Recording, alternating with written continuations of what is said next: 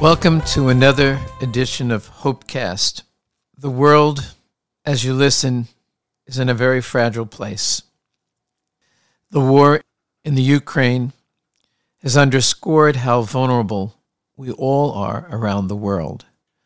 The painfulness of seeing brothers and sisters in a democracy dying senselessly because of a dictator that has no respect or regard for human life is really a call to stand in solidarity with one another. It was wonderful recently seeing the colors of the Ukrainian flag being lit all over the world as a sign of solidarity for people who are being killed senselessly. But it's not enough to be symbolic. We need to do more.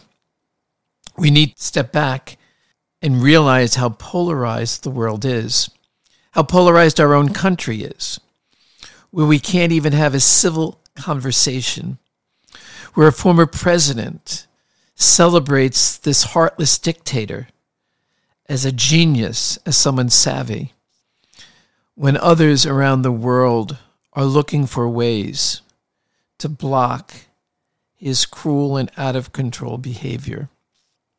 Thankfully, our own nation and our own leaders are standing in solidarity with one another, no matter what their political stripes, looking to find ways that are meaningful to show support and to stop the senseless aggression and killing in this sovereign nation. What can we do as citizens? We surely can stand up and give voice to peace and justice, and we can work within our local community to make a statement not only of solidarity, but contributing to humanitarian aid wherever possible. And for those of us who are grounded in faith, we can pray.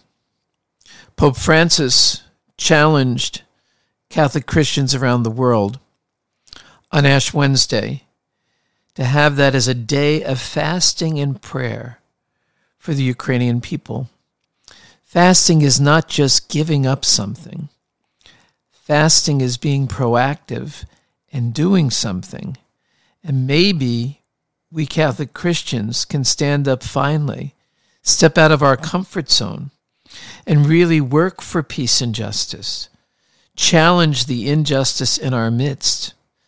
Pray for the eyes to see, to move beyond the blindness that we heard about in the parable on the 8th Sunday of the year, to be able to see the pain and suffering, not just in the Ukraine, but in our own country, to not be so judgmental, to use Lent as an opportunity not only to seek forgiveness, but to receive forgiveness, to be more proactive at building bridges instead of walls, of opening our hearts with compassion, not being judgmental, but inclusive, realizing that the Jesus that calls us through baptism invites all of us to the table without shame, blame, or guilt.